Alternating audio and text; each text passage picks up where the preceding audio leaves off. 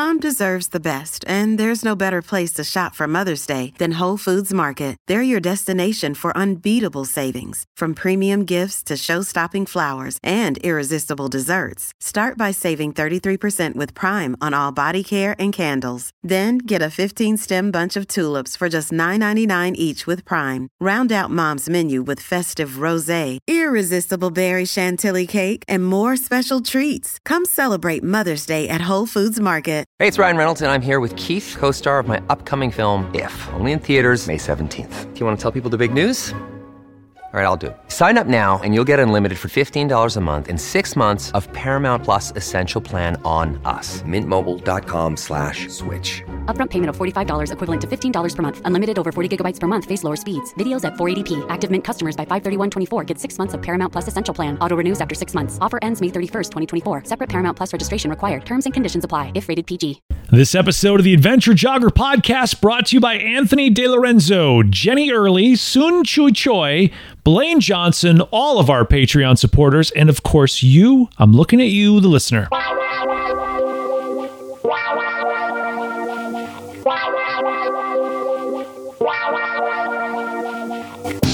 The Adventure Jogger, a podcast about trail and ultra running.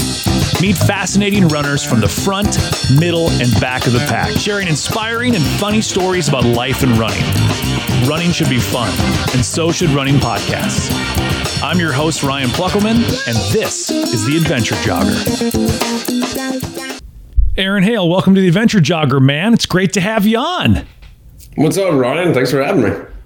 There's so much to cover here, Aaron. We've got a long journey ahead of us. One would say nearly as long as Badwater, 135 miles. So we need to start from the beginning. Aaron, where do you call home? Where'd you grow up? I grew up in Akron, Ohio, actually a suburb of Bath, Ohio. It's kind of exactly what you would think of the Midwest. Lots of trees and fewer people.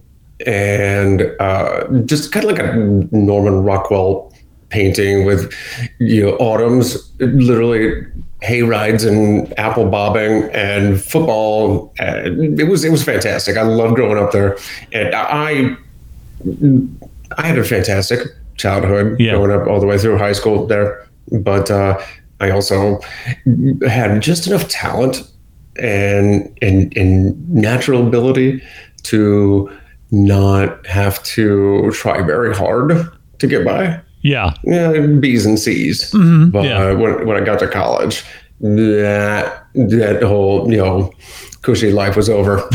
You learned in college that the high school method of I'm going to turn this in late, and as long as I give the teacher a smile and a wink, they will accept it and not take any, little brown nose, not take any points off.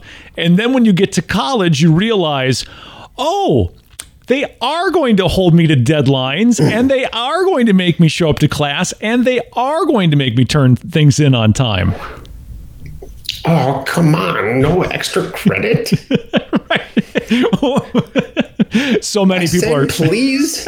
So many people right now are going, that's exactly how I flunked out of college. So were you an athlete in school, Aaron, at all? Athlete would be a strong word. I was an athletic kid. Yeah. I loved being in sports. I did lacrosse, football, mostly football, a little wrestling, a little lacrosse, and most of the time it was just to bust heads off season from football. Yeah, but I wasn't like a technically good athlete. I just really like getting suited up and banging into people. And that's how I played lacrosse. Yeah, I was like the fixer in lacrosse. I couldn't handle the stick worth the darn, but I could juke somebody really good. But I really loved being out on the field running. I loved putting my best effort into something and putting it all out there, being a part of a team, all that kind of stuff. I really did love sports. I just it didn't carry over. Like I didn't really realize as a part of my overall life, like, really put the whole effort in. Working out wasn't really a thing I did in high school, and I could have been a whole lot better.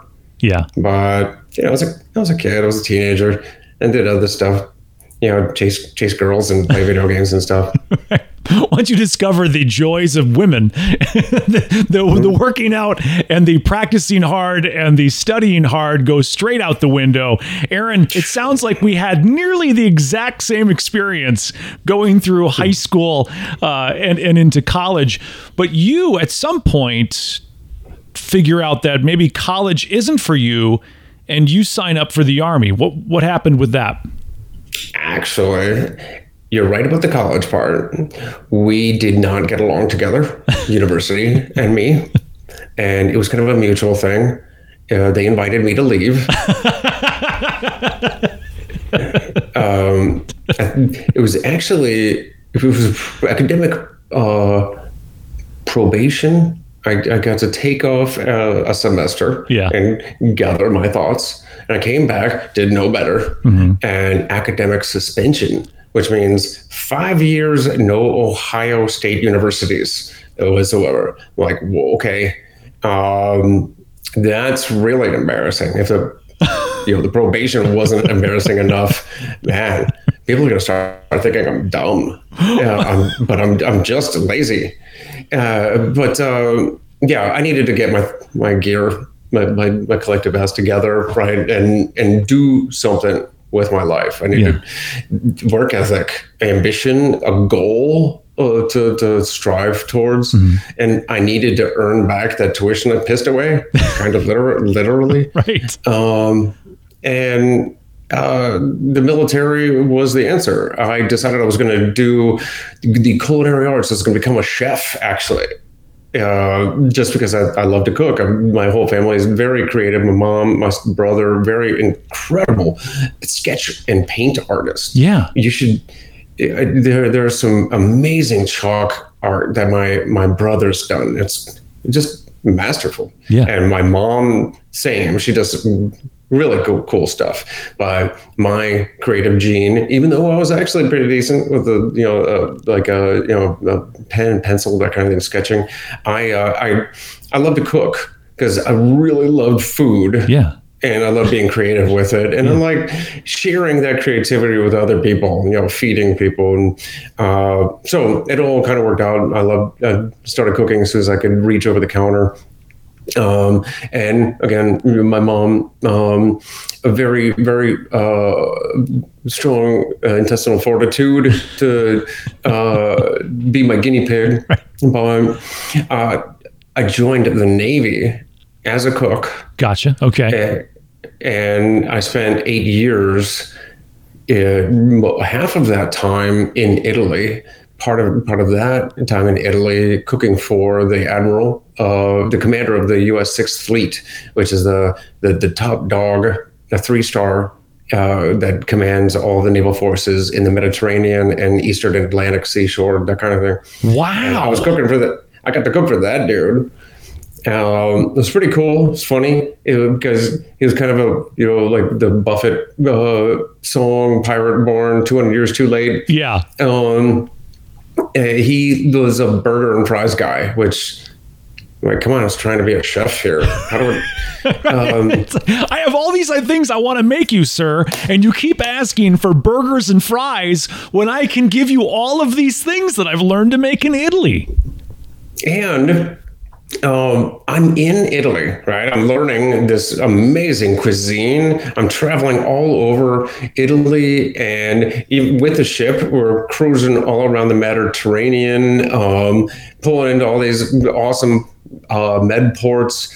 Off duty, I'm going to, I'm taking the leave and going to Paris and Munich. I mean, it was so cool. Definitely not a hardship duty, but the admiral had one big standing rule, was that when the ship was in port, because we were home ported in Gaeta, Italy. Yeah. And he said, when we're in port, my cooks are absolutely not allowed to make Italian food.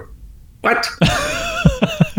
Well, I mean, I come in at about 5 a.m. I make breakfast, I cook a lunch for these guys, and then we're in port. The close of business hours is 1600, 4 o'clock, and then everybody packs up and heads out to the economy, heads out to Italy, and goes to their home, their villa or barracks or whatever. There's no dinner time there, so they get to eat out on the economy for dinner. Why would they, like the admiral and his top brass, want the Navy cooks to make them Italian breakfast or lunch? They can get it right here. That's true. Yeah. So I got to practice the Italian cooking when we pulled out of port. Mm-hmm. Some of the great stuff I got to do was make like the Italian confections and pastries and stuff. Oh my God, I got fat. Thank goodness the military does require a certain level of physical fitness. They're kind of lenient with their cooks. Right. And funny, the Navy, we used to call it the 3 mile a year club, because there's 2 physical fitness tests and you got to run 1.5 miles each. The 3 mile a year club, because you only are running 3 miles a year. Little did Aaron Hale know, by the way, when he was in the 3 mile club, at some point he'd be running 135 miles. Little did he know, when he was making all those wonderful Italian cuisine and making the burgers and fries for the Admiral, that someday he'd be doing a heck of a lot more than just 3 miles in a year. Yeah. So I joined in 1999. Yeah. Peace. And then all of a sudden we have 2 wars. I'm like, what did I do? Right. I was like a peacetime military, and all of a sudden, boom. I had gotten those internal values, right? The work ethic, the goals, and something to strive for, right. Pride and accomplishment, all that, and the core values, and I'd also accidentally picked up some external values, like, that teamwork thing, and being part of something bigger than yourself, and pride in service to my country, and wanting to do well for those sailors to my left and right and all that. And the original plan of 4 years and out, like I said, I spent 8 years in the Navy. And then I found myself floating around the Mediterranean watching 2 wars on TV. Yeah. So, I knew that the combination of my natural skills, natural talents and abilities, and the training and these new core values of mine could be put to far better use than the delicious, absolutely delectable food that I was making. But I was in the Navy. I was a cook. That's what I did. So what I did, I volunteered to go to Afghanistan, to deploy to the desert as a sailor and work in an army chow hall. So I ran an army chow hall in the middle of the desert for hundreds of NATO troops. Coincidentally, there were a couple of platoons of Italian special forces there, so I got to practice the lingo and trade some of those MREs for espresso packets and stuff. Yeah, that was cool. But that's when I met some EOD technicians, explosive ordnance disposal, the military's bomb squad. And which, I mean, I want to, guys. Before we go into that, Aaron, I want to ask you why. Because everybody who serves, and I know people whose lives have changed because of the service, that were in situations similar to you, were kind of wandering through life and couldn't find a path, and the service gave them purpose. The service taught them the things that you were talking about, the motivation, serving one's country, serving those and living for those around you and trying to make their lives better, having a bond and this unity. And I don't think anybody, Aaron, ever would have said serving as a cook on a ship to an admiral is not serving your country, because it is a vital part of the military. Somebody has to make the food, right? Like, so that is somebody's job, and if nobody does it, everyone else can't do their job. But obviously, Aaron, for you, there was something telling you that was not enough. You needed to do more than just feed this 3-star admiral. And so you volunteer. You could have stayed on that ship for the rest of your service, and you could have, just discontinued that. And listen, that's a service. You've done your part to your country. You have served your country by doing that. But there was something that made you want to leave that ship and go to the battlefield and work in a forward operating base as a cook and step outside of that comfort zone. What was it that made you want to step outside of the comfort zone of a highly, secure, well-defended ship and go out into the war zone? My chief was a jerk. No, just kidding. The truth is that the way I see things, the way, so to speak, is, and this is kind of a philosophy, this is the way I live my life, is that I'm not afraid to make quick decisions, take action, and adjust on the fly. So I got kicked out of school. I needed to do something. I really love cooking. So I decided to try it as a career. And you know what? It worked. And I got stronger because I was moving forward and I was doing something that was definitely bettering my life. But then I felt as though it had served its purpose and was no longer my path. I needed to make a decision and try to get into closer alignment with what I really want to do. Mm-hmm. And I felt a calling, a pull towards something different. And as even while I was still on board the ship, I was venturing outside my little, flag galley, the Admiral's kitchen, and this was 2003, 2004 time frame. I earned my ESWAS, Enlisted Service Warfare Specialist, PIN, which at the time wasn't required for anybody, but for the Admiral's cook to earn something that requires me to learn that ship and certain aspects of all ships in the fleet, top to bottom, from the radars down to the screws. I had to learn the weapon systems and all these other things to become this surface warfare qualified person, actually earn a suffix to my title. And then because on a flagship, there were actually two commands. There's the ship's company with a captain of the ship. And then there's the admiral's staff, which is like the headquarters on board the ship. And it's like, it's hard to describe, but the admiral's staff, the headquarters of the whole fleet is on this one ship. They kind of stay separate in a sense from the ship's company. And I mixed in with them. I got my ESWAS, and then I turned back to the flag, the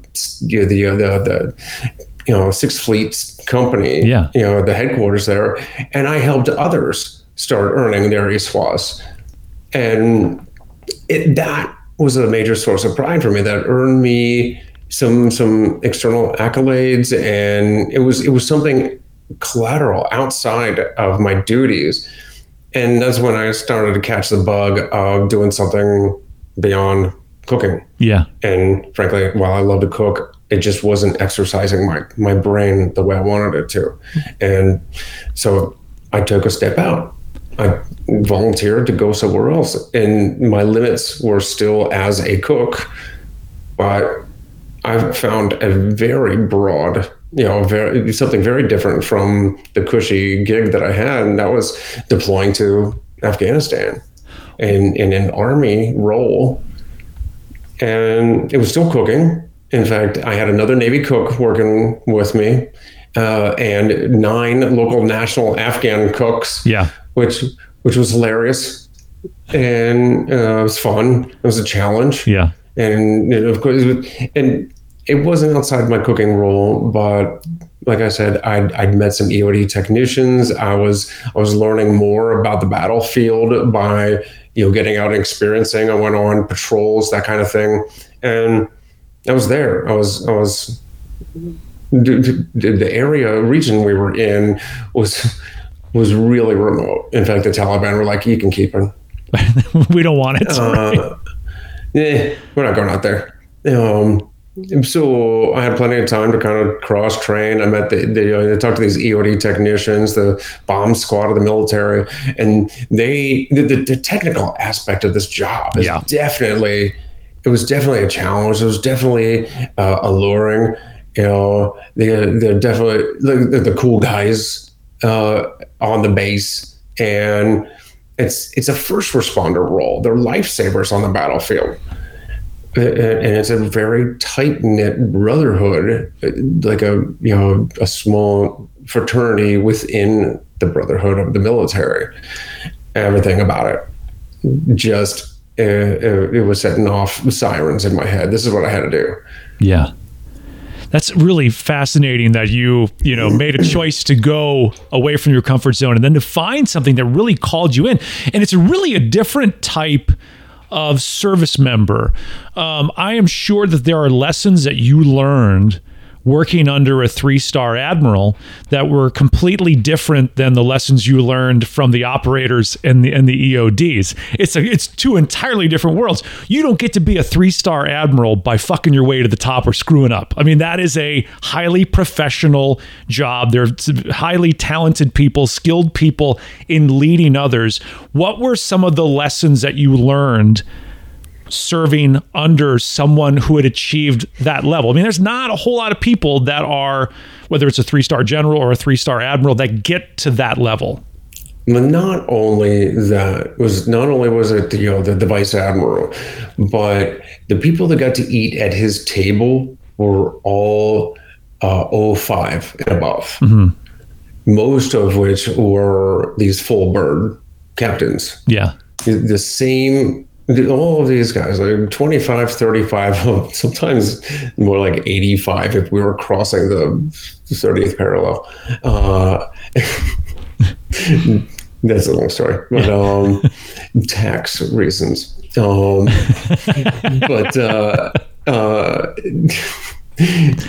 a lot of these people far outrank the captain of the ship, except for the positional authority of being the captain of the ship. Right. And I was there serving them, coffee, burgers, right, stuff like that. But I was standing right there, in the corner, being sometimes cooking in the kitchen. Sometimes we had a rotation where I would actually be the server. And I would stand there in the dining room as they had these conversations, and that required me to have a top secret clearance just to be in the room. Right. And just to be in that mess. But it was the way they carried themselves. And also, it's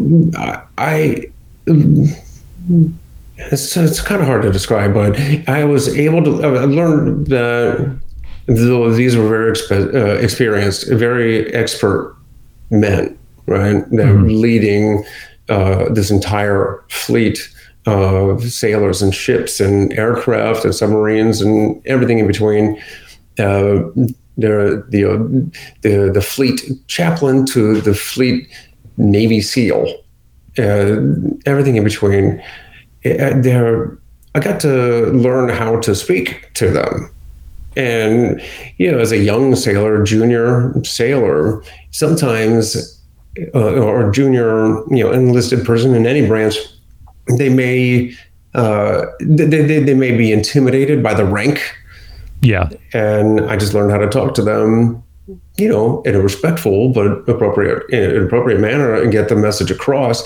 And what happened was that really helped me when I became an EOD technician. Yeah. Because I would enter the scene and there could be a general or an admiral on the scene, but I would take command as soon as there was an explosive hazard nearby that I needed to mitigate. And I could respectfully with a certain level of decorum and all of that, tell the general to get off my scene. I needed to get to work. Right. I'll let you have this battle space back when I'm done. Here's what I also need to happen. And I would always, of course, do it in an appropriate manner, but that's a necessary skill when you're an EOD technician and their lives on the line. And you can't waste time being intimidated or pussyfooting around the words, being bashful, that kind of thing.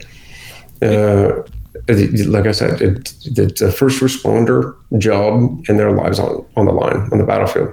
It's a necessary skill for life too. I mean, you can't go through life, being frightened to speak the truth of the situation. And how crazy is it, Aaron, when you think about this? Like, if someone were to lay out a plan for someone's life, and to think that the lessons that you learned as a cook in the flag galley, for the 3-star admiral, and had been around all of these captains and commanders and all of that, running this fleet, that those lessons would translate, the lessons you learned as a cook would translate into what you needed to do in your job as an EOD, an explosive ordnance technician, disposal technician, where, I mean, you wouldn't think the two would ever, the two skill sets would ever have anything in common. But you got so much and you became a better EOD because of your time as a cook. Was that a hard transition to make, just by this? I mean, talking to your commanders and what have you, saying, hey, listen, I'm done being a cook. I want to go to EOD school. Was that hard to make that transition? Well, the Navy didn't make it easy. My rank in that job, at that rate, was undermanned. Mm-hmm. So not only did they not want me to change jobs, they weren't even going to promote me. So I was going to stay a petty officer second class for a long time. Yeah.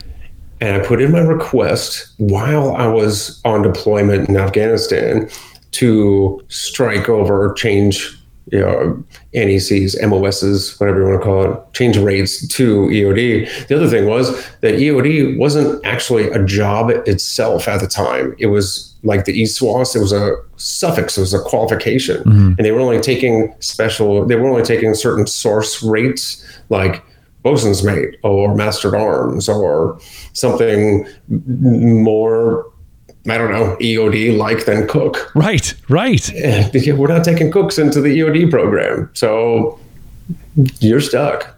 And when my time in Afghanistan was over, my enlistment, my contract was nearly up. So I returned to the United States. I let my contract expire after 8 years in the Navy. And I hung up one uniform. I went over to the Army recruiter and I said, I want to go EOD. They welcomed me right in. I gave them my service record, showed them, they gave me the same rank, different title. Yeah. I was now staff sergeant, or now a sergeant. Yeah. And then another uniform. So the transition wasn't, it could have been, I loved being in the Navy. I loved being a sailor. I still have salt in my veins. And frankly, I didn't go through Army basic training, that indoctrination. I went through this, it was like a pilot program. It was like a gentleman's version of basic training where it's all the technical stuff and none of the dogma stuff. Right. None of that indoctrination, hula stuff. And so I felt like a sailor in a soldier's uniform. Even today, when they say, where did you serve? I say, Navy and Army. Narmy. I'm a Narmy soldier. That's kind of how I felt. But it wasn't hard to transition into EOD because for everybody, it was a really hard, technically knowledge-based school. All of the branches send their prospective EOD techs to the same school. Mm-hmm. All of the branches train together in the same classroom, and they learn the same stuff, the same jargon. They can all speak the same language. You know how the military, every branch has its own kind of language. Mm-hmm. And I don't know, what do they call the helicopter in the Navy is a chopper. Right. The Army and the Huey, or the Marines is so I couldn't help it. I think you're allowed to make a Marine joke. If anyone is allowed to make one, I think it's you. Another day is here, and you're ready for it. What to wear? Check. Breakfast, lunch, and dinner? Check. Planning for what's next and how to save for it? That's where Bank of America can help. For your financial to-dos, Bank of America has experts ready to help get you closer to your goals. Get started at one of our local financial centers or 24/7 in our mobile banking app. Find a location near you at bankofamerica.com/talktous. What would you like the power to do? Mobile banking requires downloading the app and is only available for select devices. Message and data rates may apply. Bank of America N.A., member FDIC. How are you welcomed into that community, knowing that here's this guy who is a former Navy cook, leaves the Navy, now he's in the Army, trying to be an EOD? How did the brotherhood of that very tight-knit group of people accept the Navy cook? You know what's funny? Well, like I said, all of these branches it was a new student among new students. And nobody, like the Marines didn't care that this soldier used to wear a Navy uniform. Yeah. We were all learning to be EOD technicians. And I think above all else, even above branch, I became an EOD technician. And it's funny, as far as accepting me, and speaking of Marines, Johnny Joey Jones was in my class.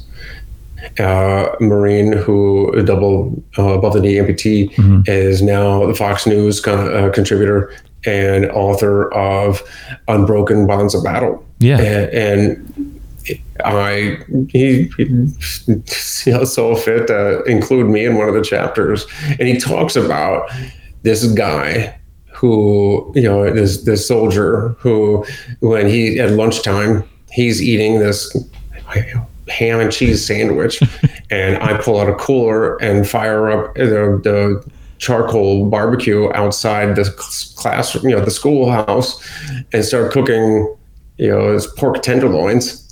He's like, who is this guy? and he's thinking his weird negative, kind of thoughts. And then I turned to him and said, man, this is way more than I can eat myself. You want some of this? And then he looks at his ham and cheese sandwich. He's like, yes. Yeah, I can see why people loved you. I can see why. There were some other things. Yeah, there's some other things I learned as a Navy cook that helped me as an EOD technician. Yeah, for sure. You were the favorite person. Like, go sit next to him. He's going to have extras. You don't have to eat that ham and cheese sandwich your wife packed you. You can go ahead and have a gourmet meal with the cook. That job requires so much technical knowledge. You have to learn. And here's the thing, right? Like the battles we're fighting now, there is no, like the people that are making bombs aren't reading manuals. They're not buying the bombs from the bomb store. There's not an arms manufacturer who's making those. A lot of these are improvised explosive devices. You have to learn how to think like someone who has no technical knowledge but knows just enough to be dangerous. That has to be just a hard skill to master. For decades, since World War II, the United States has had EOD technicians, and ordnance is in our name. Yep. Our bread and butter was the manufactured munitions. Anything that could be shot, thrown, buried, dropped, everything that goes boom on the battlefield. Bullets to weapons of mass destruction and nuclear weapons were the first responders for those things. And then it was Iraq, and actually a little bit before then, these IEDs started popping up. insurgents, when we were no longer fighting, it was no longer like state for state. Right. And we were starting to fight these insurgents, factions, fanatics. And they learned that they could make homemade explosives and tie them to all sorts of crazy things, and booby traps and all sorts of stuff. And the manufacture, like the design of an IED, is limited only by the bomb makers' creativity, imagination. Right. So that's what we were facing, especially in Iraq. And they were using all sorts of things, key fobs, garage door openers, doorbell alarms, cellular phones, passive infrared, the same thing that opens the sliding glass door of the grocery store for you as you walk up. That's what we were facing in Iraq. Afghanistan, thank goodness those guys were not very creative. All we were seeing there was hundreds and hundreds and hundreds of the same thing. An vegetable oil jug full of that, fertilizer. Yeah. And a 9-volt battery connected to, just a pressure plate made out of plywood, and all connected by lamp cord. Very simple, very low tech, and very effective. Because there's almost nothing in what I just described that you can find with a metal detector except that 9-volt battery. So go out to the desert hunting for a 9-volt battery. Wow. Okay. If that doesn't really paint the picture of how difficult an EOD's job is in Afghanistan, I don't know what does. Go search in the desert for a 9-volt battery. That's the only thing that you can find that'll help you know something's there. Oh, they started, what they started doing was offsetting the 9-volt battery. So what they would do is just a little extra lamp cord, and they'd run the 9-volt battery around the side of a wall. Aha. The rest of it was buried right in the middle of this dirt trail. Thank goodness, after about 24 hours of sitting there, the hole would start to get concave as the dirt settled. So Thank goodness there was at least a telltale sign if we let it sit long enough. One guy told me before I left on deployment, I forget where I heard it, but said every step out there is a deliberate act. Yeah. That puts it in the perspective. Yeah. That's what we dealt with. And of course, 8 months into my 12 months there, one step ended up being that one.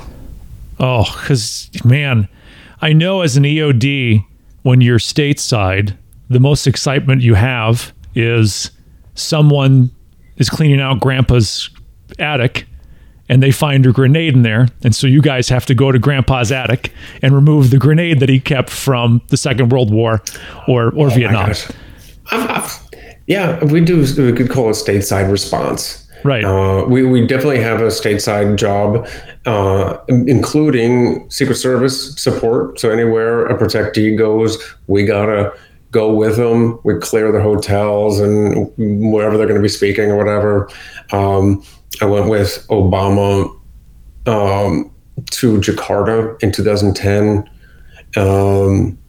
I went to church and cleared the church in Alabama for, or was it Georgia? I forgot. For President Carter. Stateside response.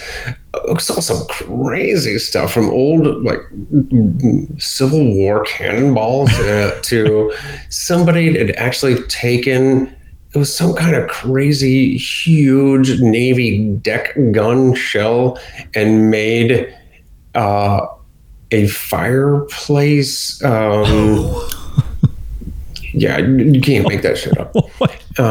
He built it into his fireplace, and it still had powder. How it didn't detonate over decades is way beyond me. Wow. Sometimes it's just like that. Was it the dynamite that farmers have for busting stumps sitting in the back of the barn for years, and it starts to exude. It starts to leak that nitrogen. Yeah. And it just crystallizes, and that stuff's so sensitive.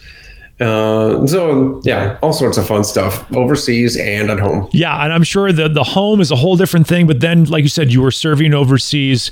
I want to talk about your first call overseas, deployed. You have to clear your first explosive ordnance.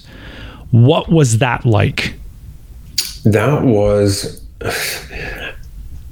Every unit, when they go, they do the left seat, right seat thing. Mm-hmm. The outgoing unit does exactly that, like spend about 2 weeks together. For the first week, the outgoing EOD team, the incoming EOD team just follows the outgoing EOD team around to learn their AO. Yeah.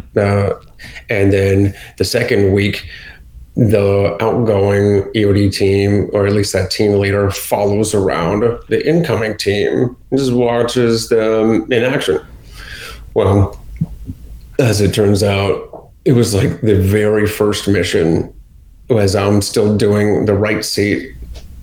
Just so happened that that team leader was busy keeping the insurgents' head down with fire. Yeah.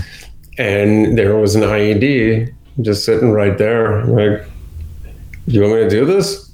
And he's like, of course, I'm a little busy. Yeah. You're a team leader. Get to work. Yeah.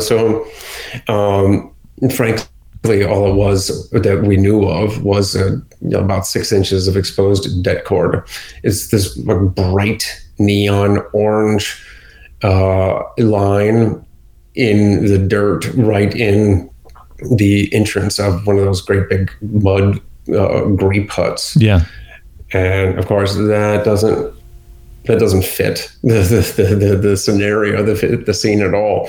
And since we were taking some fire, I'm just going to blow this thing. So we dropped a charge on it and set it off the way it was basically the way it was intended to go. Yeah. We did what's called a blow in place, or a BIP, just because it wasn't a good idea to try to disarm this thing. We just made sure that everybody was safe, and we took care of it. But that was my first experience with something that wasn't a training egg. Yeah, and the thing is too, it's not like you watch the movie The Hurt Locker, where it's like, okay, hey, it's over there. Just go over there. There's nothing. All there is a bomb over there. Just go defuse that. You're taking enemy fire. There's a battle going on, and you have to decide how to get rid of something that could explode if you take a wrong turn. I don't refer to that thing by its name. It's the ouch closet, the pain cabinet. Yeah. But it's. If I'm going to die, I'm going to die comfortable. That guy, I remember I saw that. Actually, that came out while I was in EOD school, and I already knew better than that dude. And he started pulling crap with his hands right out of the dirt, and there's like 155 rounds. One, you can't do that with one hand. Two, nobody is going to do that. Not even the dumbest infantry private, but definitely not an EOD guy is not just going to start yanking things he doesn't know is under the ground, out of the ground by his hand. Yes, you're the wrong person to watch that movie with, because you can just sit there the whole time and go, wrong. I was in New York once. This is years later. I was in New York once, and I was at the FBI headquarters in Manhattan, and I don't know how the conversation came up, and I was talking about that movie. Yeah. And he's like, that was the dumbest thing. It makes EOD techs look so stupid. And he goes, I'm FBI. Welcome to my world. You ever seen a movie with an FBI agent? there was a movie. Touché. Yeah, there was a very popular special operations movie that came out years ago, and I remember a friend of mine going, that movie, which was based on a true story, he goes, none of that happened. And I'm like, how do you know? He goes, because I was there and none of that happened. I could tell you, not at all. So the movies are a true story. Right, What they're made for people like me who don't know any better. They're not made for you, Aaron. But so you have that's your first experience. And I'm sure as you go on, the nerves cool and all of a sudden you get comfortable in your job of trying to diffuse these situations. Walk us through the last ordinance that you experienced that led you to where you are today. You're right. It's hard to put it simply. Like I didn't get comfortable. You don't get comfortable. Yeah, I guess it was a rather bad term. I know what you're talking about, but there's a motto in EOD. This is initial success or total failure, and that's right over like the gate when you come in to the practice. It's painted in like 2-foot letters in the cafeteria, so you can't get away from it, and it really puts a pretty fine point on the job. That whole sweat while you train so you don't bleed in battle. Right. Well, for us, it's like sweat while you train so you don't die. Right. And on the battlefield, we were really busy. That area, Sia Choi is a little village in the Zaray district of the Kandahar province. It's west of Kandahar city. And it's kind of the birthplace of the Taliban. It was like the last stronghold. I think somebody said the Russians way back when called it the heart of darkness or something like that. And Sia Choi, I asked a Terp what Sia Choi meant, what translates to. He said, I think it means cemetery. Like, great, we're in Tombstone and this is the Wild West. Yeah. That's kind of what it felt like. It was the desert. And it was just every day there was an explosion or an IED, or the engineers route clearance package would lose a vehicle, or to an explosion, and I'd go out do a post blast. Somebody would lose other than equipment, right, to a blast, and I would go do a post blast analysis. On my way to the post blast analysis, I would do more of those pressure plate IEDs, just getting to it. We'd go on dismounted patrols. We'd do air inserts into areas, and I'd clear, a village with my team, and we would do 5 or more IEDs just to secure an abandoned village. Yeah, and I mean we would do this constant. We supported a total of, it was like 3 different, it was an entire company size, it was the 4-4 Cav scouts out of Riley. And these guys they knew their stuff. But we were all over the place with these guys. And it was busy. So 8 months and change into the deployment. I got to go back to DC, visit family, see my firstborn, who's now 12. I got to see him turn 1. Yeah. My whole family got together for Thanksgiving. My dad, the kid's grandpa, dressed up like Mickey Mouse, which is a once-in-a-lifetime thing to see. Yeah. So it was a really awesome last page in the photo album. Yeah.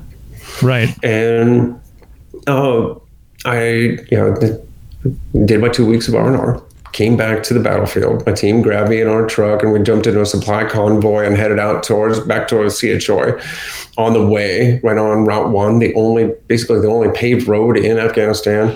The ANP, the Afghan National Police, said they found something on the side of the road. Yeah. It wasn't really us on duty. We're just in a supply convoy. Right. We're not on mission. But we're the closest, and there's no sense in making the quick response force come out to do it when we were right there. So I tossed the luggage off the robot out of the truck, and it got to work. Pressure plate, the robot took care of that, but then it couldn't get the jug out of the hard packed dirt, and I wanted to get as much evidence as I could because I wanted to get these guys. And where our evidence goes after we package it up is to the counter explosives exploitation cell. Sexy. Yeah, very sexy. That's what it's called, CEXC. Sexy. They had great T-shirts. Yeah, they do.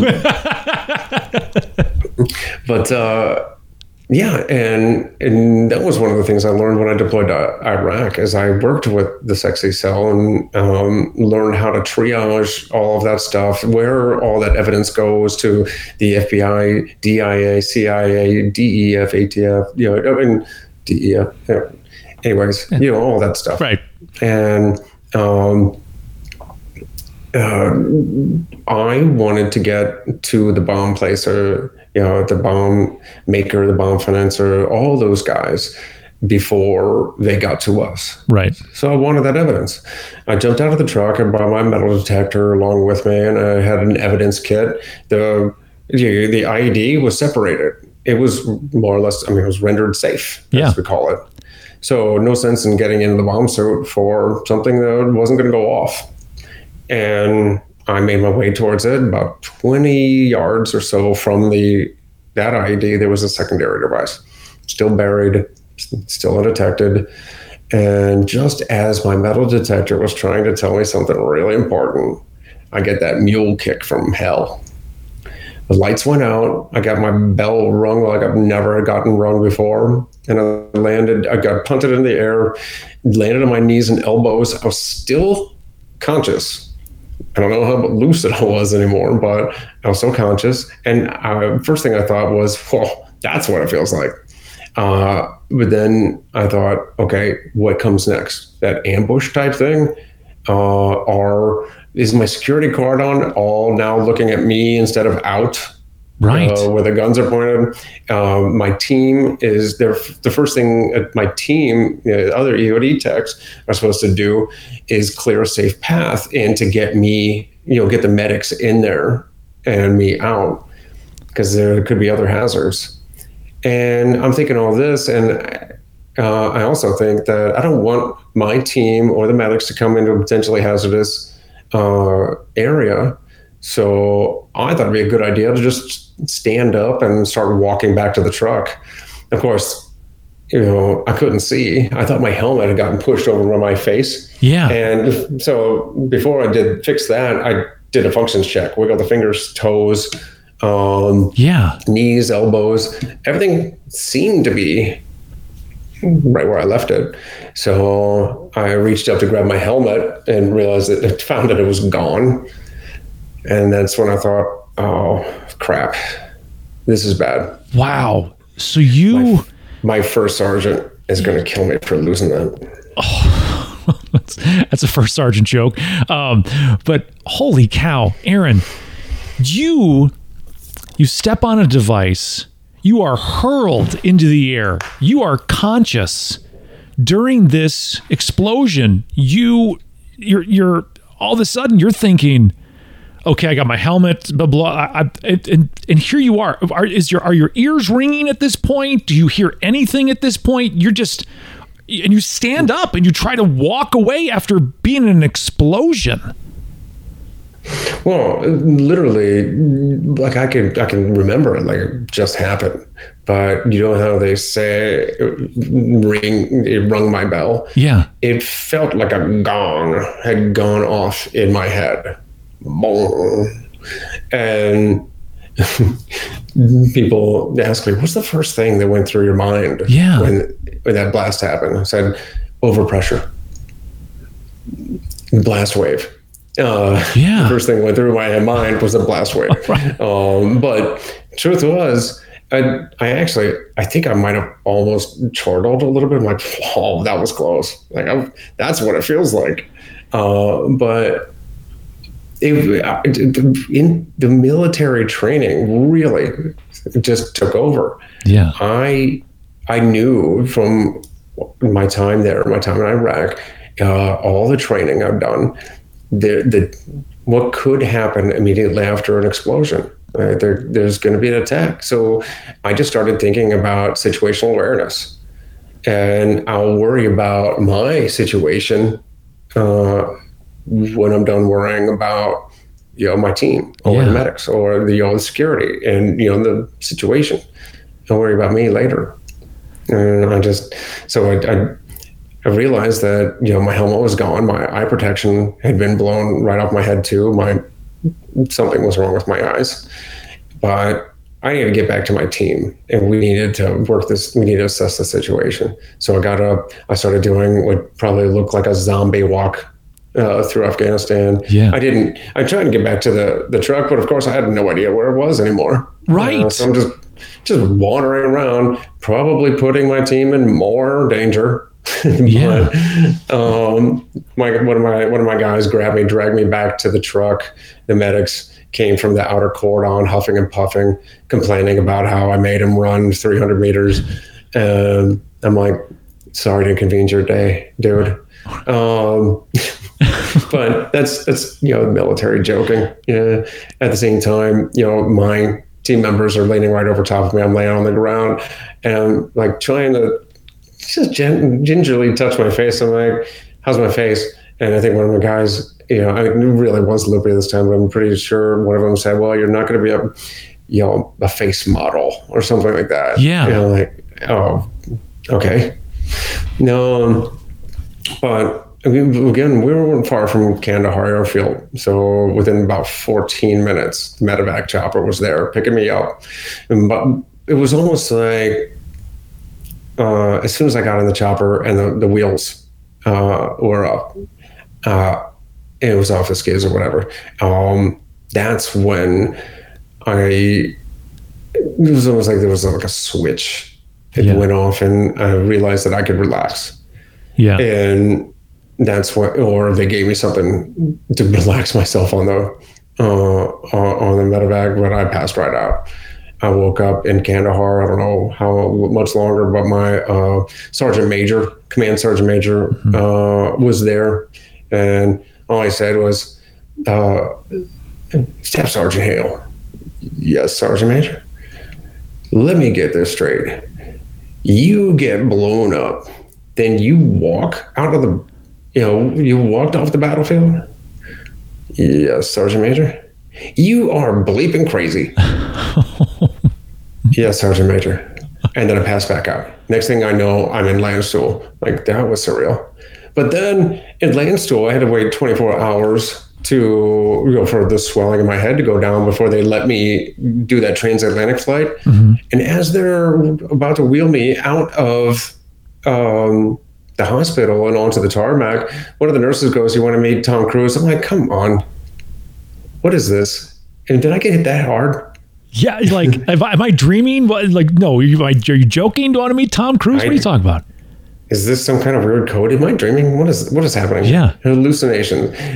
Apparently he was in, Europe, promoting his latest Mission Impossible movie. Yeah. And he was actually there thanking the troops. So I'm in a gurney, and it could have been that both my eardrums were blown out at that time. I could still hear, but it was weird. Yeah. I was laying on a gurney being wheeled out, right? I don't know how high that is. Yeah. But it really sounded like he was face to face with me. I'm like, you can't be that short.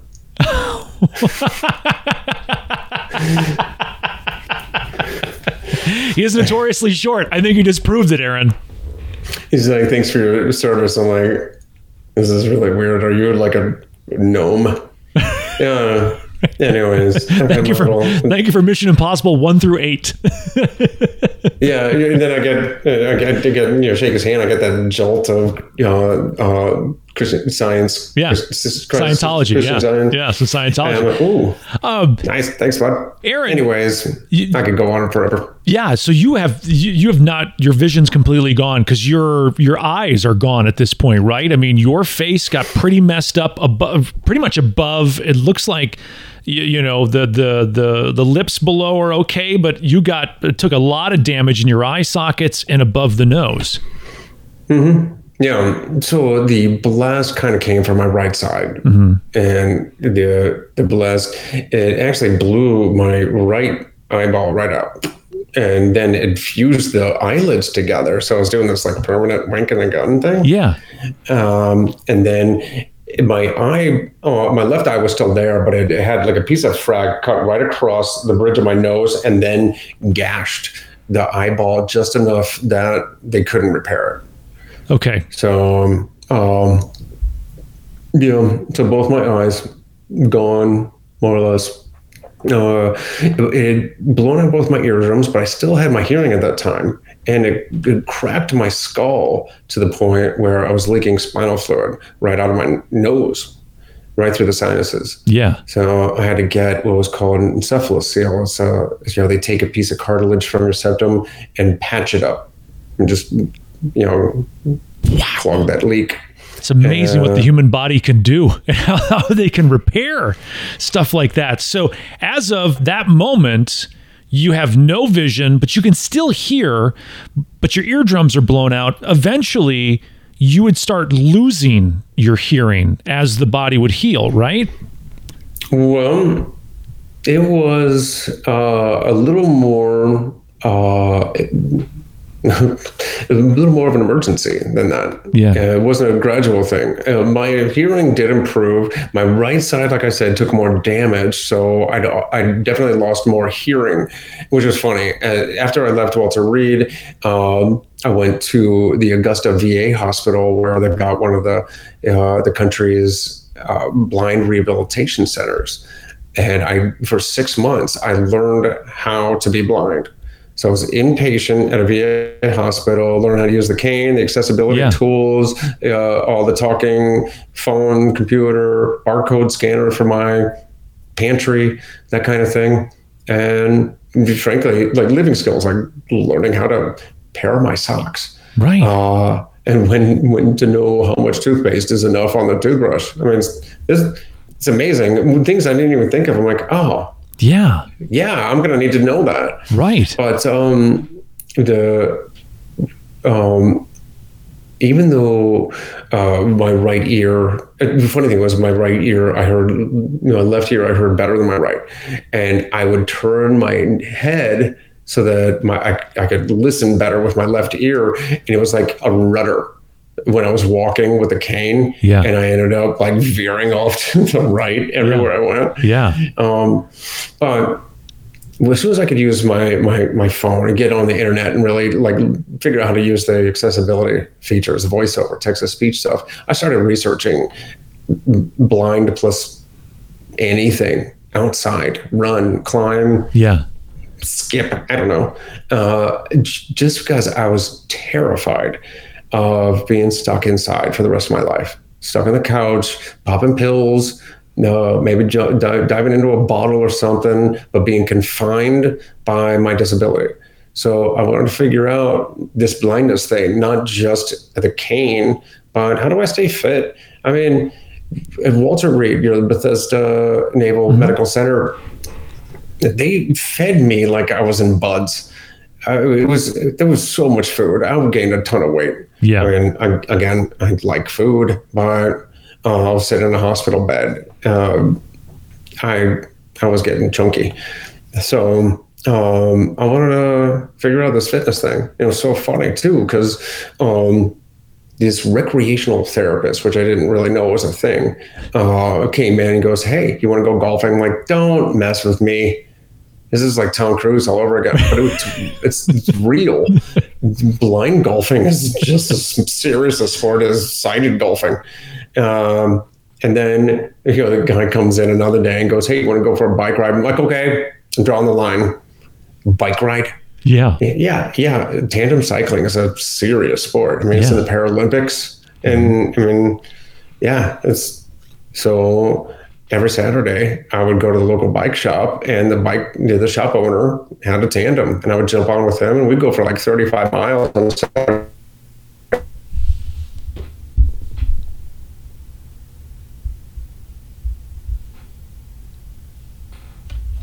Climb Mount Everest. I sought him out. I went climbing in Peru with him, 19,000 foot peak. Lonnie Bedwell is the first blind person, another Navy veteran, he's the first blind person to kayak the entire Grand Canyon. Wow. So you go from, we cut out a little bit there. So we go from you finding this guy who owns a bike shop, hopping on his tandem bike, and you guys are going on bike rides every weekend, 35 some miles. You find somebody who's a blind climber, and you climb Everest with this guy. Like, it's amazing that I don't climb Everest with him. Okay. He climbed Everest. Gotcha. I climbed Mount Mariposa. Okay. Which, if you know Spanish, means butterfly. And that's like naming a mountain Mount Tickle Feather. But it was a big mountain. Yeah. It was. He was actually he started this thing on the 10th anniversary of Mount Everest. He actually took a whole all wounded veteran team up Mount Mariposa in the Peruvian Andes. He called it Soldiers to Summits. Yeah. And I was on that team. It's funny. We started out at like 4 a.m. before the sun was up to beat, to get to the peak before the sun started melting, the glacier and stuff. And as I remember, all the people on the team were like, "Man, I can't see where I'm putting my feet." I'm like, "Welcome to my world." But right. Quit complaining. Let's go. Right. Holy cow. And Lonnie Bedwell, the kayaker, he didn't go blind in service. He was turkey hunting with a buddy, and his buddy Dick Cheney'd him, he says.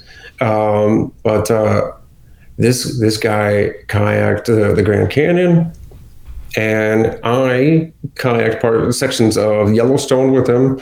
And I was just I wasn't blazing any new trail. Right. I was trying to figure out how to do it. And I was, in fact, along the way, just making decisions, taking action. I was trying to figure it out. And I wanted to learn. Not just, this was something I decided when I was at Walter Reed. I was at, the why me's, the what ifs, those demons, I call them. So I was trying to creep in and, what if I'd done something differently? Why did it happen to me? Why is this happening to me? And all the wrong questions, right? There are no answers to any of them. Right? There's nothing you can do to change the situation. The only thing I can do is change how I react. Is the only thing I can control is how I look at my future, not my past. Right.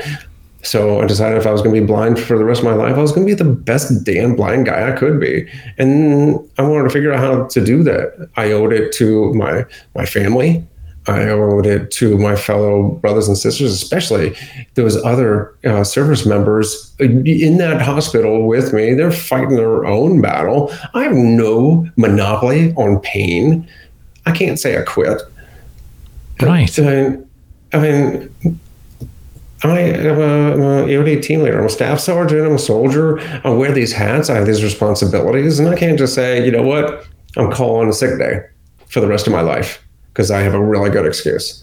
No, can't do it. I had to get back to work, even if I couldn't see anymore. So I started climbing mountains and I started, kayaking. And because I'd moved to Florida to be close to EOD school, and I started, instructing at the schoolhouse, and I was speaking across the country, just telling my story of how I got hurt and I'm still doing things and still have a great outlook on life.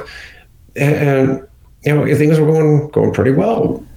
And then, like you said, I started losing my hearing, but it wasn't gradual. About 4 years later, 2015, I contracted bacterial meningitis.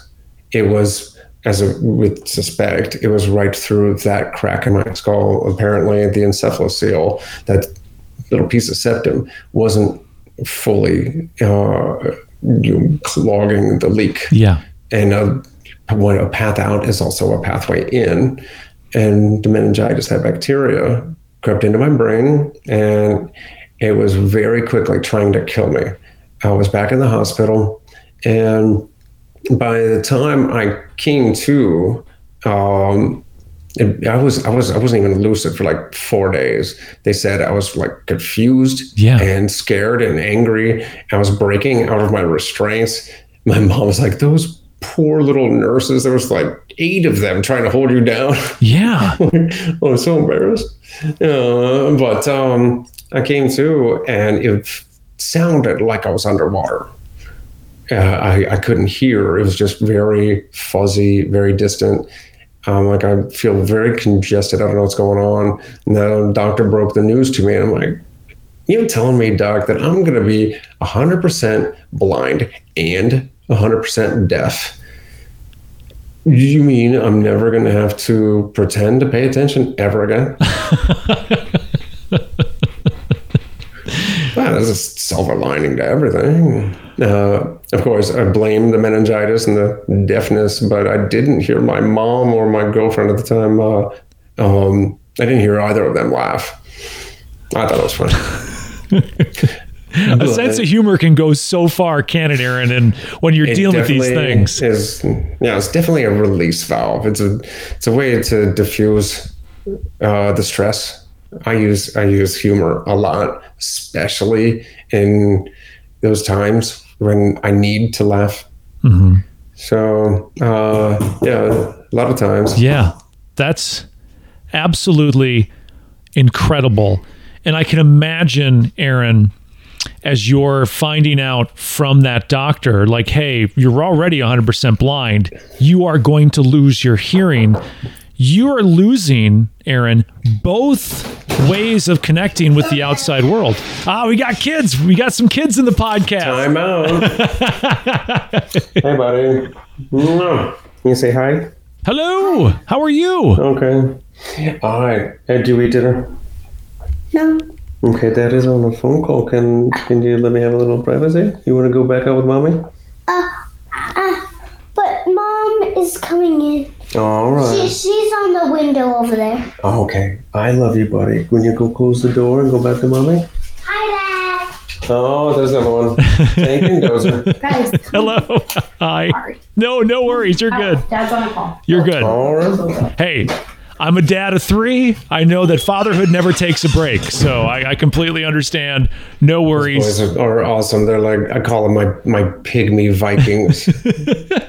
That's a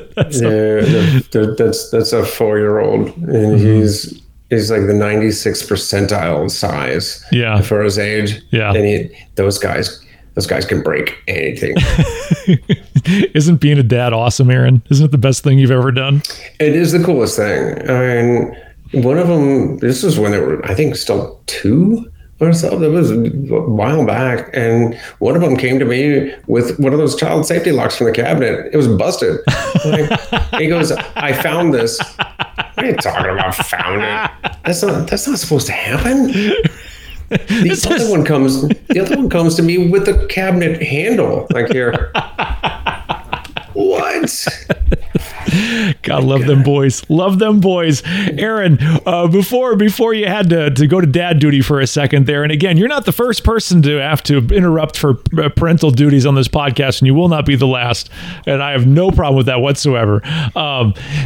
What was it like to be faced with the reality that you're already 100% blind, you're going to be 100% deaf, you are going to lose both ways that we communicate and relate and interact with the world around us? What were you thinking at that point? Oh, it was all puppy dogs and rainbows. No, of course not. Sorry. It's okay. It was horrible. I mean, my hearing left me in. I mean, it was pretty much gone when I woke up. Mm-hmm. But over the course of the next 2 over the course of like the next 2 weeks, it went from say 10% to 0. Yeah. So I was just grasping at the last vestiges of my already, diminished hearing, until one day I bit on like a tortilla chip and I couldn't hear the crunch inside my jaw, that bone conduction. Yeah. That is the strangest feeling. You can't, you can plug your ears all you want and you can't get away from crunching in your mouth. And that was gone. I'm like, oh my gosh, this is so weird. But I was right back. I was sitting, I also lost my vestibular balance, that inner ear gyro. Mm-hmm. So I came home in a wheelchair. I'd already run, I'd run, 4 or 5 marathons. I qualified for Boston. I ran Boston in 2015. I was 2 weeks away from going to climb Mount Kilimanjaro when I contracted meningitis. So now I'm in a wheelchair, I'm blind, I'm deaf, and I'm sitting at my breakfast bar. I can't even get on my treadmill. Heck, if it weren't in the hospital, if it weren't for those handicap bars in the bathroom, I would have fallen off the toilet. Wow. And I'm like, of course, I was not a very pleasant guy to be around. Yeah. But I was sitting there, and like I said, those demons, right? Mm-hmm. And it's the same doubt and the same fear that we face when we're, like running an ultra. Yeah. Right? Yeah. It's too hard. You can't do this. You're not equipped. You don't have it. Why is this happening to you? Right. This is too much. Yeah. And I was thinking, haven't I had my fair share? Right? When have I paid my dues? When has this soldier sacrificed enough? And all of that, and again, whatever the hardship, this is why I run. And I know that's why a lot do. It's to get to that point beyond the physical. Yeah. To where you can actually face down those demons. You can face down your own, voices of doubt and fear, anger, and you can overcome. And that's why they say in a marathon, after the first 20 miles, you're halfway there, right? Right. Same with an ultra marathon. You hit that wall, and your head gets you over the wall to the next wall. Mm-hmm. And to the next one. Yeah. I was sitting there at my breakfast bar, and I'd done this before, and it was like I was thinking it, right? You've been here before, and you were talking. You were actually getting paid to speak, to talk about this very thing. And now the fates, God, whatever, destiny, whatever you want to call it, was saying, okay, put your money where your mouth is. Go do it again. Okay, I have to. The same answers as before. I have my responsibilities. I have my duty. I have a mission, and I just got to work, and it was worse than the first time, because all of those tools, all those new methods, the accessibility devices, everything was silenced, right?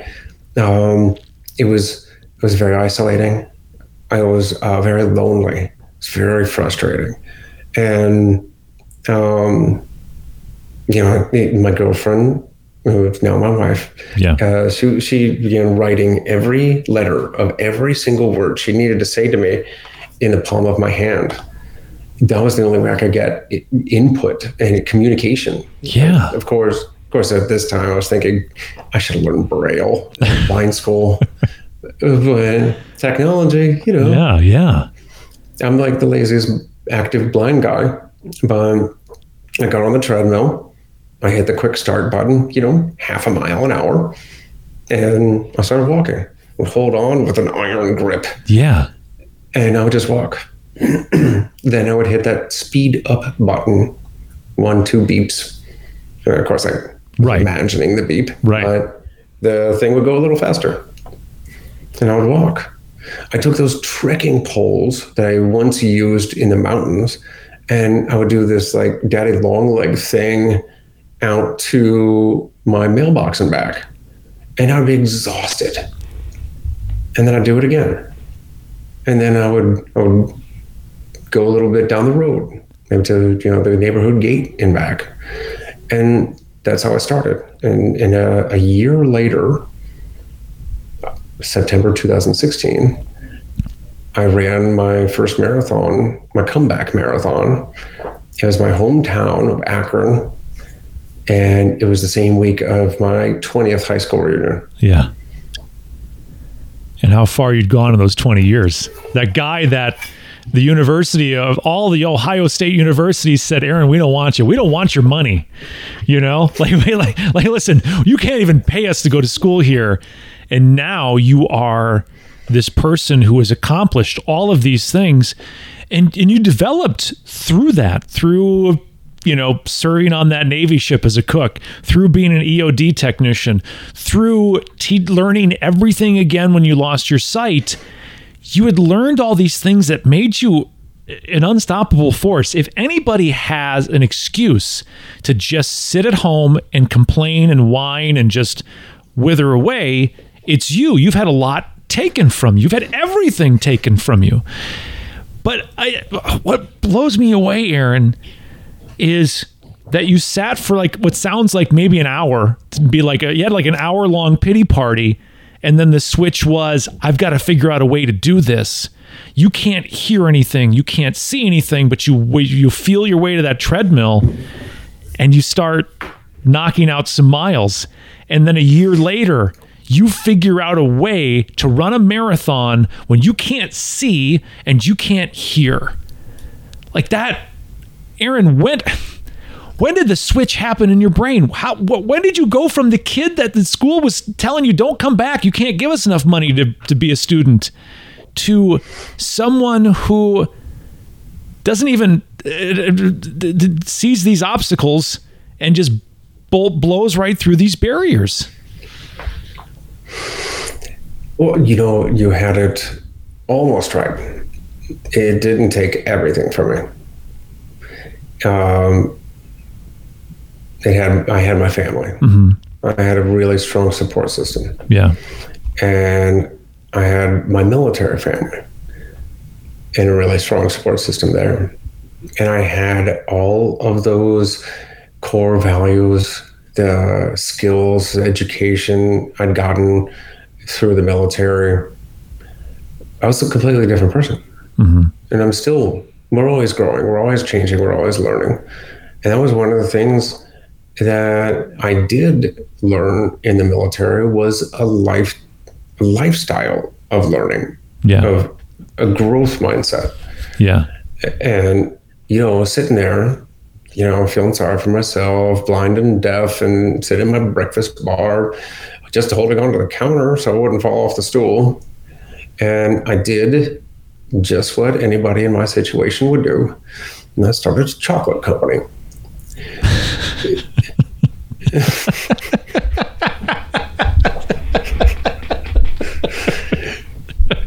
That gets everybody.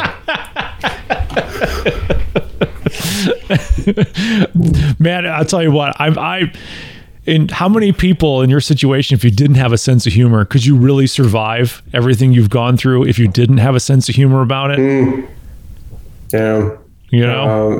It's definitely helped me, because if I couldn't laugh, I would have gone crazy a long time ago. Yeah.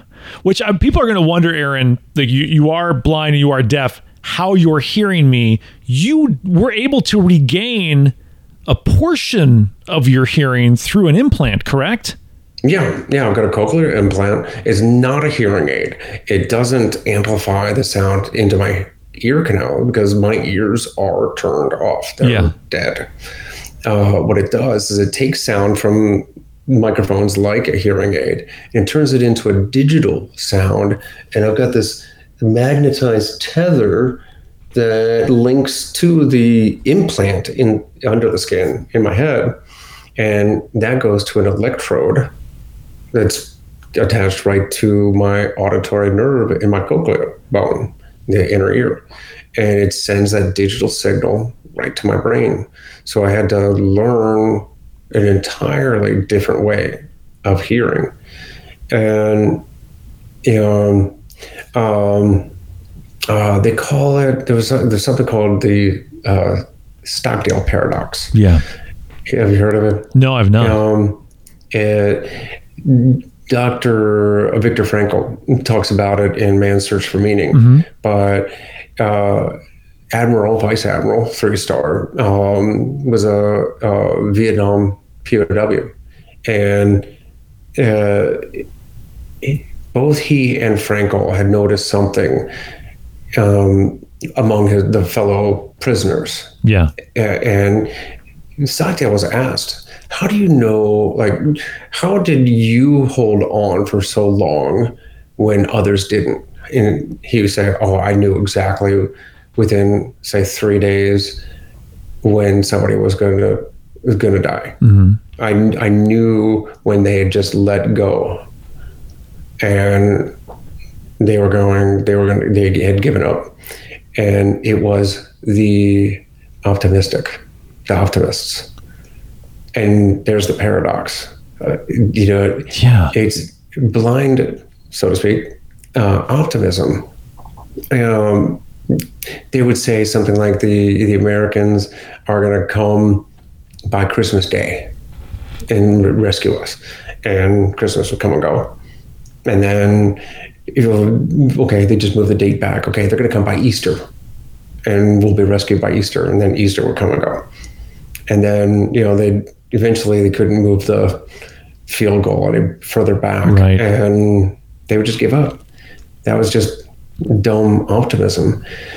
How he and others held on for so long was keeping faith in a good outcome, keeping faith in the end, despite, having that, awareness of the reality you're in. And what I did, I almost succumbed to that optimism when I had the surgery for the implant, because I thought that they would give me the implant, turn it on, and then I would hear again. Right. Oh, nobody. First, I had to wait for the infection to clear up, the bacteria to be gone. Mm-hmm. And then I had to get one surgery, the implant in my right ear, the more damaged one. And you'd see I'm not wearing that one. Yeah. First, I get the surgery on that one. I have to wait for the surgical site to heal. Then I go get the thing tuned in, like the processor, the external thing turned on, and I would hear. But they turned that thing on, and it was just a little scratchiness, like being just outside the old AM/FM radio signal distance, where you just get the little static. Yeah, that's kind of what it sounded like. And they cranked that thing up all the way, the power output, and it just had too much scar tissue inside, and it wasn't working. And I thought, I'm supposed to be hearing again. You told me I would hear, and it crushed me. And then I came back to reality, and again, I got the surgery on the other one. I started tuning it in. Eventually, I could. It was around Thanksgiving time. Yeah, and I was still pretty much deaf. But I just decided I wasn't even going to worry about the hearing. I was just going to turn around, and we were going to hold a feast, this huge feast. Yeah. Invite everybody.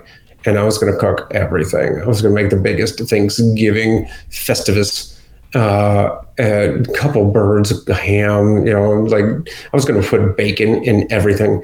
I was going to turn all the vegetables into something completely unhealthy, Yeah. I started cooking cakes and pies and cookies weeks in advance.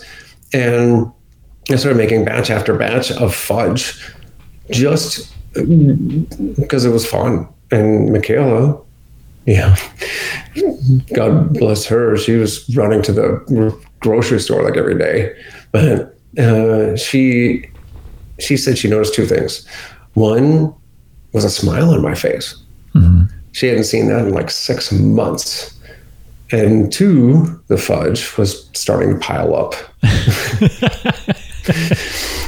So she started sneaking it out.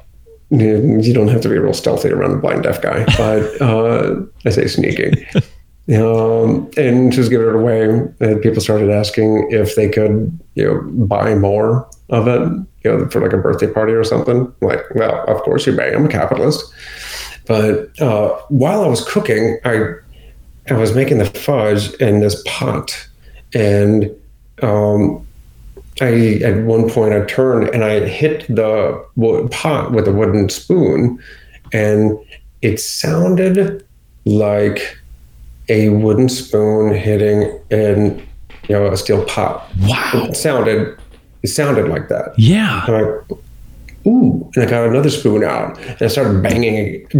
I got another pot out, and I was like a toddler, sitting on the kitchen floor. And I was like playing the pot drums. And I'm like, hey, Michaela, hey, honey, this sounds, and I don't know what she said because I can't hear it, but I'm sure it was like, yeah, I know what it sounds like. I can hear it better than you. Right. And I'm like, it sounds like it's supposed to sound. This is progress. It was hope. And it was the payoff for, struggling through, right? Yeah. It was happening. So, that faith in a good ending, it started to happen. I was getting there, and that's how we endure, right? Mm-hmm. We just put another step in front of the other, and we keep moving forward. Aaron, by the way, I thought you were pulling my leg when you said start a chocolate company, and here you are making chocolate for people for money. Yeah, and then we turned the chocolate money into real estate money. So I tell people I sell fudge to buy rentals. Hey, if it works, right? But how cool to have that come back in that way. And so now you aren't just disconnected from the outside world, except through touch. You're able to now hear the sound of your kids, even though it's not perfect and it's not exactly like, people without your situation hear things, but it's something, Nothing right? Like the real thing. Right. Nothing like the real thing, but way better than the alternative. Oh, for sure. When did Badwater come on your radar, Aaron? You know what? I can't tell you exactly when, but I hear about blind guys kayaking. I'm like, I'm going to do that. And I hear about blind guys climbing mountains. I'm like, I'm going to do that, right? And then I think it was on, I don't know.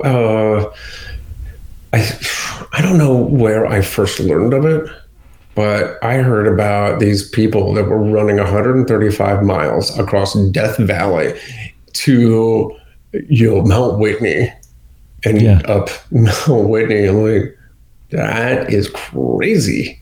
I'm going to do that. But, I was still, I'd only run a handful of marathons. Mm-hmm. So it came to that decision point. I think after the Akron Marathon, I'd actually qualified for Boston again. And it was, I ran that again. And it was that decision point. Should I go faster or longer? Right. And I thought, man, why not go longer? Yeah. I started doing, ultra marathons. I did a 12-hour. It was my first foray into ultra. And the goal was to eventually one day, which I hate saying, like someday, one day, because that never happens. Right. Right. Someday is the same as never. But I also knew that I had to qualify. I needed to earn my bones in the world of ultra. So I started doing. I just went straight to 100 miles. Mm-hmm. I registered for the Keys 100, and then COVID happened. Yeah. so I couldn't do that. But I ran the Canal Corridor 100, and then did that one again. I ran GVRAT,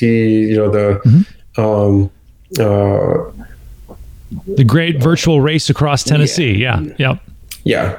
And I was actually doing the down and back. And I did that in conjunction with my first Canal Corridor. Mm-hmm. And I got like a stress fracture on that one. And I was laid up for a little while. But then, did the second Canal Corridor, and I was going to go and do the Keys 100 because I knew that was one of those that would get me on the radar for Badwater. But Bob, he's a terrific, Bob Becker, he's a terrific dude.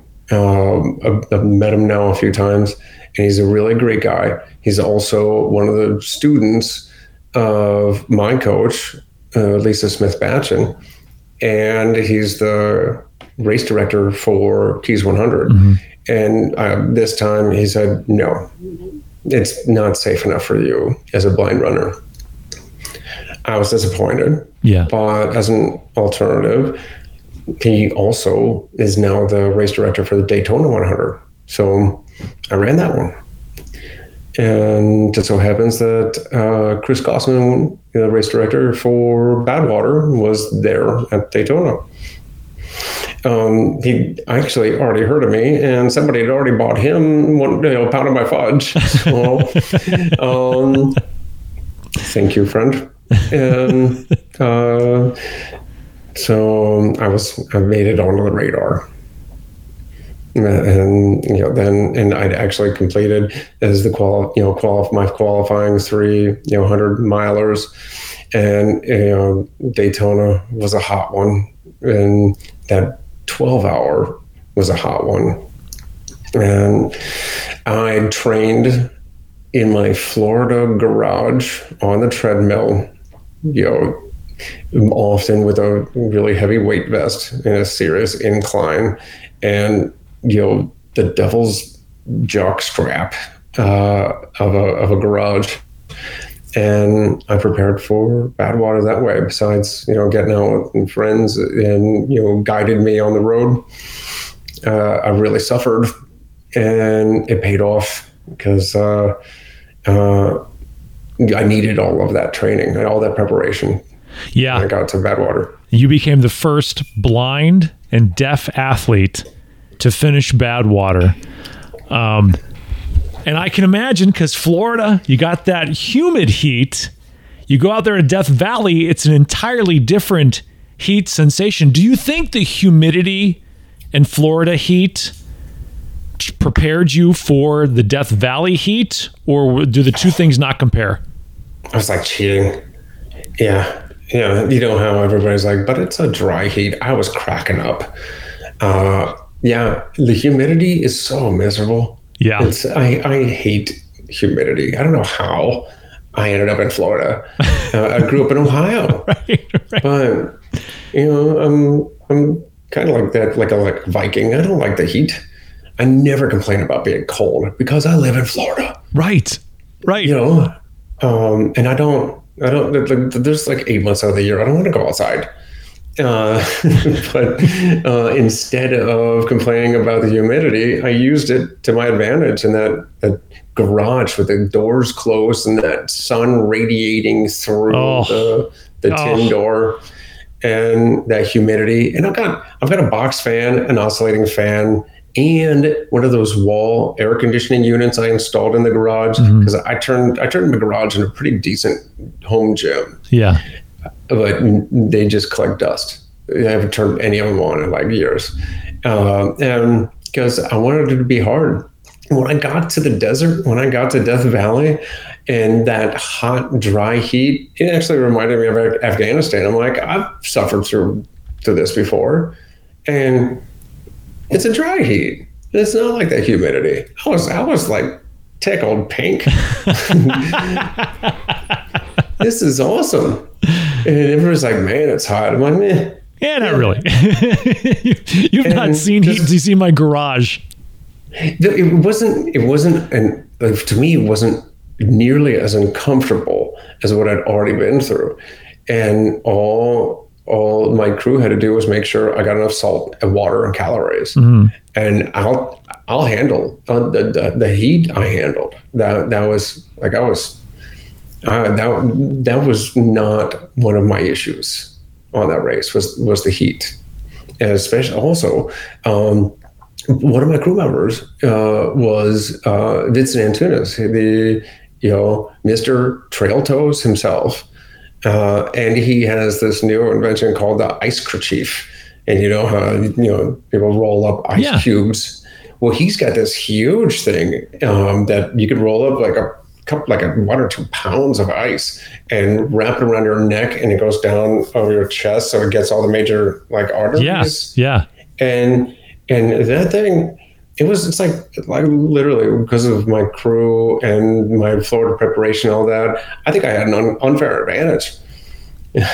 Wow. But it was like the knowledge base there, the trail toes, the ice kerchief, the preparation. I couldn't have been better set for the challenge. I just had to, face it, and I had to go meet my demons. A lot of people will use sight to zone out. You'll look at the mountains off in the distance, or they'll listen to music or podcasts to take them away from the reality that they're facing right now. You can't do that. Mm-hmm. You have no place to go in your suffering at all. You can't hide from it. My head the entire time. Yeah. And even before the race, and you do that, pre-race crew phone call, and everybody's like, "Here's the plan." Mm-hmm. And I was talking about, man, that's a long time. 48 hours. I don't know if I'm going to be able to keep my phone, because by phone I can Bluetooth to my Cochlear. I can listen to podcasts if I want to. I'm not going to keep that thing charged. You don't want to do that. And you're going to need to be able to hear us. And, there's only one input. So I'm either listening to my crew or a podcast or something. Yeah. So I can't do that. But, I guess you're all going to have to hear my stories over and over again. And Lisa, she's like, no, you're probably not going to want to talk too much. It's just too much energy. You need that for the heat and the race. Like talking, you obviously don't know me. I've got plenty of energy for talking. There wasn't a whole lot of talking either. But yeah, it was just me in my head most of the time. How do you deal with the suffering then? Where do you go, Aaron, or how do you get through the suffering when you've got no place to hide from it? Your mind just bounces. Mm-hmm. Sometimes you think of your family. Sometimes you think of work. Sometimes you think of the random thing from where the hell did that come from? And then every few minutes it comes back to your pace, fuel consumption, time, just in your rhythm. And I really was paying attention quite a bit to my guide and how I was being guided, because I didn't even mention this, but how a blind runner even runs on a road is with a guide. Yeah. And for the last 9 or so years since my first marathon, I've been running side by side with a little nylon. Well, actually, I started with it's a tether, but I started with a dog tug of war rope. Fat rope with a knot. I hold one knot. My guide holds the other knot, and I just get all my cues from wherever that rope goes. And essentially, my guide and I never really even have to speak unless, I don't know, there's like a curve or a speed bump or open manhole cover or something. Yeah, they better speak up. But when we got to Death Valley a few days early, and instantly realized that who couldn't do the side-by-side thing. It's single track the whole way. Right. Because you got to run from that. It's paved the whole way, but you have to stay from on the left-hand side of the road, of course, and you got to be from that white lane to the edge. It's about 1.5 feet. You can't go side by side, or like my guide is going to have to run in the dirt, in soft gravel, loose scree. And also, over the last decade of running side by side, I've had to keep one arm like a 90-degree angle, pretty much, and never figured out how to do the arm swing thing. And I've developed these knots. I favored my left side because of the ear. Yeah. And I just developed this knots and neck pain and shoulder pain. And that was one of my biggest fears. Really, one of my biggest fears going into Badwater was upper body pain that I would be bringing with me and would be really excruciating over, the course of possibly 48 hours or longer.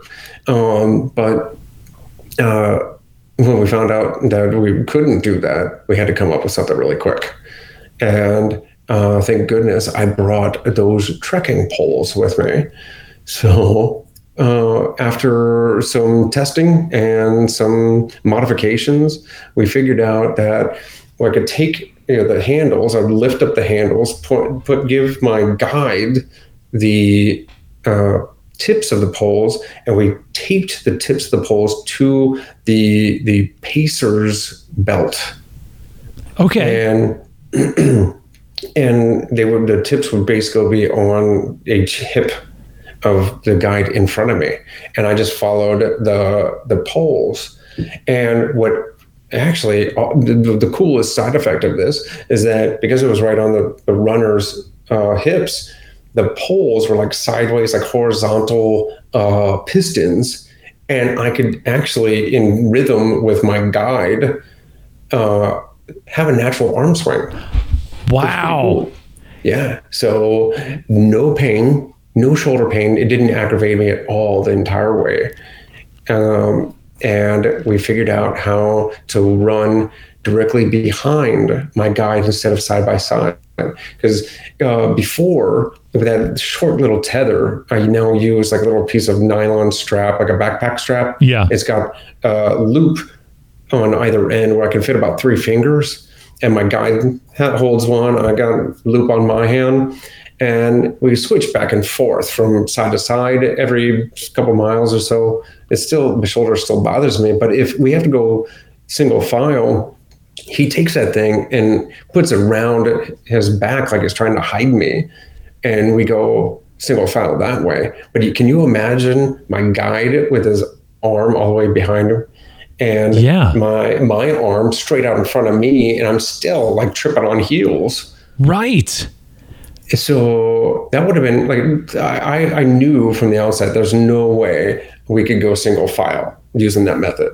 So the trekking poles were a godsend.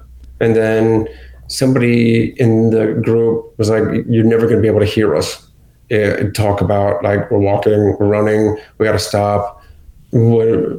If we're running in front of you and you can't hear, there's going to be wind, traffic, and they can't like yell over their shoulder. So what we did, we got a whistle. 1 blast for walk, 2 for run, 3 tweets for stop. And every couple of miles, like every 1.5 miles or so, we meet the crew truck. Yeah. And then every few miles, like 3 to 5 miles, we change out guides. And I have my 3 crew members changing out intermittently, and Vincent is a driver, watching all of our nutrition, tending to feet and that kind of thing. And that's how we did it. That's how I managed to get through the course. Did you just invent a new way for blind runners to experience a race in a better situation where you're not forced to hold one arm down? You can actually do full arm swings now. I mean, have you thought of developing, like taking that that hodgepodge idea you threw together with the trekking poles on the hips and working on something for blind runners that uses that kind of technology? I have no idea if it was new to me. I don't know if I'm the first one. There's a friend of mine, Richard Hunter. He's a Marine. He's actually a pretty big Marine for a runner. Yeah. But he's a fast dude too. But I was texting him like the day before, 2 days before, like, here's what I got. What do I do? And we talked about it through. I got trekking poles. I was thinking about giving my guide one of the poles, two of the poles, something like that. But no, they can't hold on to the poles because then my guide wouldn't be able to drink or eat. Right. And so kind of talked it through. And I think he said something like he's heard somebody else using something similar. So I'm not sure if I'm the first one to come up with it. I had considered trying to find like a prototype manufacturer to do some lightweight collapsible thing. Yeah. That might work. Hey, if it works, it obviously worked for you. Aaron, finishing Badwater, crossing that finish line with all the obstacles you had to overcome. There was so much more, it seems, riding on, like, there's so much that rides on everybody's Badwater finish, right? People will carry their own weight with them. They'll carry their own personal demons, their own self-doubt, their own got to prove it to somebody. Think about Ashley Paulson, who won the race. She was carrying the fact that everyone thought she cheated the year before, and she had to prove it to everybody that she actually, could win the race. You carried a lot more than that. You carried, I'm sure, your moments of self-doubt, but you also were carrying the hopes of athletes in your situation, people that have thought maybe that the sport could not be for them, that they could not do Badwater. If you're blind and you're deaf, can you do these incredible things? What was the finish line like with all of that weight you were carrying, or were you not? Am I just assuming you were carrying the weight of everybody? What was it like? I can tell you that my next big invention is going to be a chairlift to get me up that last 15 miles. I don't know if anybody's come up with something like that, but it's like a bench. Yeah, that just hangs from like a wire that just pulls you up the mountain. Yeah. Okay. Seriously,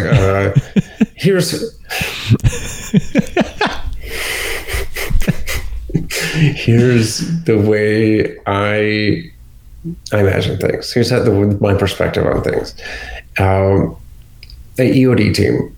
In the Army, we usually go in 3-member teams, right? Team leader and 2 team members. And we get this big shipping container full of tools.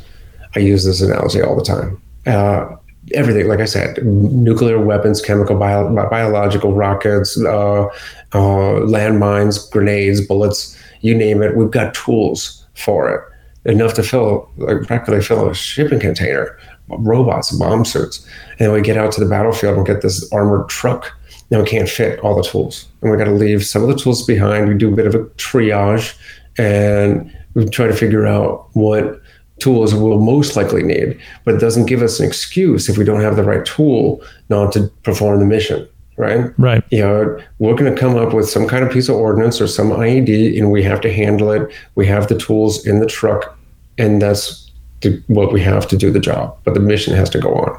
And then we get to Afghanistan, and it's dismounted. We're on foot patrol because there's no roads. It's all goat trails and packed down dirt, and no vehicles can get in there. So we're walking, and I got to carry whatever tools I think I'm going to need, or along with my water and food and extra socks and all ammunition on my back. It comes down to that shipping container, down to a couple blocks of C4, some rope, a grappling hook, a knife. Yeah. And a whole lot of creativity. I can't worry about the tools I left behind. They're gone. Mm-hmm. I still got a mission. And so here I am. I've left a couple of tools behind, and I still got a mission. And I've got my creativity, I've got my imagination, I've got my core values, my education and training. I've got an awesome team. And, the sum is greater than its parts, right? And that was really, my team practically pulled me up, virtually, figuratively pulled me up that mountain, because they said, you're going this pace and I'm going with you. So I matched their pace, and it sucked. I mean, the Mount Whitney, that last 13 miles alone is the hardest half marathon in the world, because it's just up a mountain. Yeah. And man, after all of that, the hot desert, 3 mountain climbs, town pass, Father Crawley. If I ever meet that dude, we have words. And then Mount Whitney, and we got all of that. I broke down on Father Crawley. It got to the point where I was terrified. That was the point. That's where I reached that point that I'd come there for, was Father Crawley. And my balance is bad. We get over balance 3 different ways. Vestibular balance, that inner ear balance, which is gone. Yeah. Eyesight, seeing our world in relation to ourselves, or ourselves in relation to the world, that's gone. So I'm down 2 out of 3, because the third way is through touch. Your nerves and your muscles in contact with the earth. So the more fatigued I get, the less balance I have. And you better believe, on Father Crawley, you're pretty fatigued. So even though I can will my legs to go forward, I can't tell them where they land. Yeah. And remember, I've got this narrow strip between the white line and the dirt. And on those switchbacks, there's even a tilt to the road, as the road does like that racetrack thing. And it was just pulling me across that white line, and it was freaking me out. And I was tired, I was hot, miserable, blistering, and I'm coming really close to bumpers. Yeah. So it took my team to make me realize that, I put my trust in them, not just to make sure I had the right nutrition, but that I got there safely. They had my safety in their hands, and I had to be reminded of that, just like my team on the battlefield. So we moved forward, and we got through it, and that was the real crucible. The rest of it was kind of miserable. It was tough. We ran up that mountain, and we just kept going, and we got across that finish line, and it was like, wait, we're done. I mean, I was definitely exhausted, but it was almost, I don't know. It took forever, and it went too fast, if that makes sense. Yeah, no, I gotcha. Yeah. No. It was almost a surprise, because I am really bad at the ultra arithmetic. Mm-hmm. How much further? Stop asking. Right. It's 7 more miles. You said 5 miles 2 miles ago. Right. How did we add? So that happened to me on the mountain. Right? One of the crew said 7 miles, you're saying 5 miles, or vice versa. Right. He said 5 miles, you're saying 7 miles. And you quit messing with my head. It's not us, dude. And then I took the long number, and I was pleasantly surprised when I got to the top. It was amazing, because I heard that intermittent, faint applause, the clapper, maybe a little cheering. Yep. Like, did I hear that? And then I heard it a little bit closer. And then all of a sudden, boom, we're there. Yeah. And there's Chris Kostman shaking my hand, walking me, people clapping, hugging. It was an amazing experience. It was really, really incredible. Such an incredible story, Aaron. Thank you for coming on the Adventure Jogger and sharing so much. Lessons, humor, determination. This has been a heck of a chat, and I thank you so much for this, Aaron. This has been a gift. Thank you. You're very welcome. And you just reminded me, I can't read the marathon, signs, but my guides often read them to me. Yeah. And one of them was really funny. It said, "Run like somebody called you a jogger."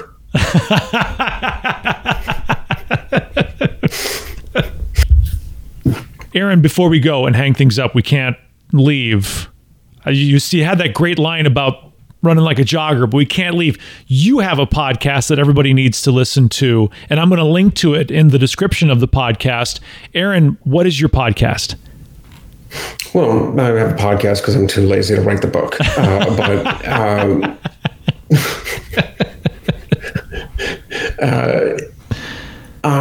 I really wanted to learn how to live my best life and contribute. So I started a podcast. It was based all around that. It's called Point of Impact, and it's all about becoming your best self, leveling up, so that you can, in turn, be a contribution to society. Make that impact, a legacy you want in your world. So it's Point of Impact with Aaron Hale. All right, check it out, everybody. Listen to Point of Impact with Aaron Hale. Put it in your rotation.